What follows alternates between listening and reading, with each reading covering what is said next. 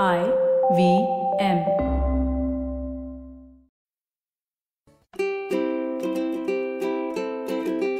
Hello and welcome to the Habit Coach podcast. I am Ashdin Doctor, your habit coach, and today with us in the hot seat we have Ruban.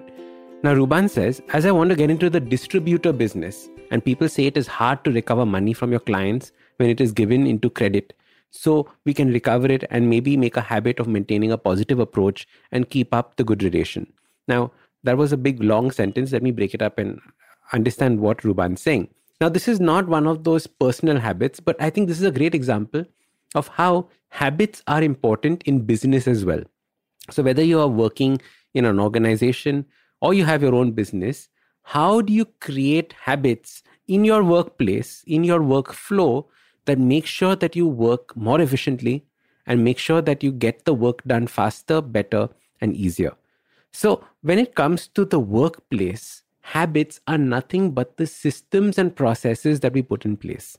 Now, there are multiple kinds of systems and processes. One simple one is, for example, if you're in a sales team, having a set number of people that you call every single day or send out as a cold email every single day or reach out to every single day is a sales habit. Now, like you're saying, if it is about money recovery and credit, maybe you can create a habit, in this case, a system of messaging the person 1 week before that your payment is coming up in 7 days, messaging the person 2 days before saying your payment is coming up in 2 days, and then finally following up with them on the day that the payment's supposed to be done. So this way, you've created a system wherein you are reaching out to that person and making sure that the communication is still there. Normally what we do is we send reminder mails, right? Oh, you have not paid. Why don't you pay? Now that normally sends a very negative message across to the person saying that you have not done what was expected of you. In this way, when you create a habit that is proactive in nature, where you're predicting and saying that it's coming up, it's coming up, it's coming up, what you've done is you've removed that embarrassment from this entire conversation. And hence, there is no reason for that person to feel threatened. And like the person said, like Ruban said, that you have to keep a positive approach to whatever it is you're doing. So how do we maintain this positive approach? There are different challenges that all businesses face. You have to figure out what it is that is your challenge that is going to come up. Some businesses have a lot of competition. Some businesses have to create something completely new out of nowhere. Some businesses have to educate their customers on the new way in which their product's going to help them. So each business has its own challenge. In order to be positive and have a positive approach, you have to know what your goal is, where it is that you're going. What is it that you have as a vision for this company or this business, both quantitatively in terms of numbers and qualitatively in terms of emotions, feeling. So you might say that this is going to be the best distributor business. Best is a relative term. So that is a qualitative statement.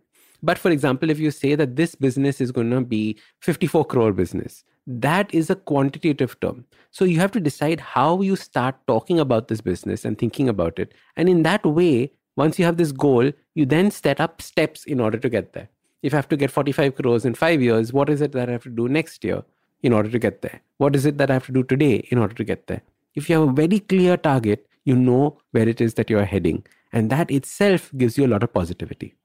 But the final thing that I would like to say to Ruban is that he says something very, very important right in the beginning. Let me read that line out again. He said, as I want to get into the distributor business and people say it is hard to recover money. Now, who are these people?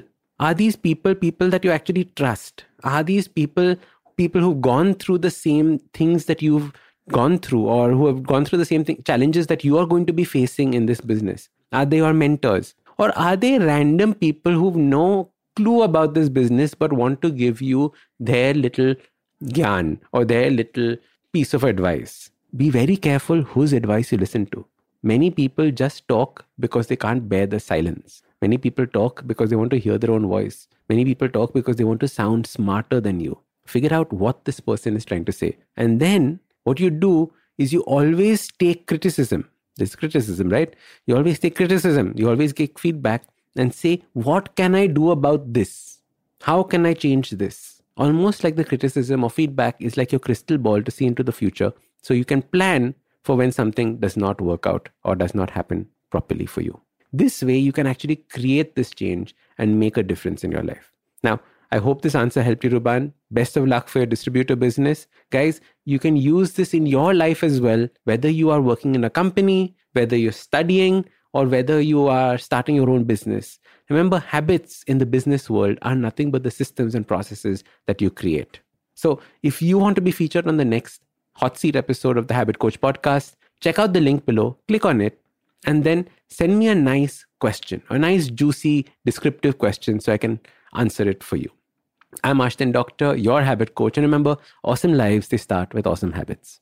Usually in a podcast, it's me who speaks to you and you who listens.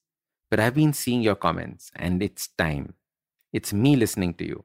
Following the overwhelming success of this podcast, the good folks at IVM Podcast Network have decided to come up with a Kannada adaptation of the show for those who prefer listening to it in that language. Do make sure you let your Kannada speaking friends know about this as well. Now, if you like this podcast, don't forget to check out other interesting podcasts on the IVM network. You can listen to us on the IVM Podcast app or ivmpodcast.com. You can also follow us on social media. We are at IVM Podcast on Twitter and Instagram. If you want to reach out to me, I am at Ashdin Doc on Twitter and Instagram. We have a brand new habit coaching online course, quizzes, videos, and a lot more on the website awesome180.com. So check it out now.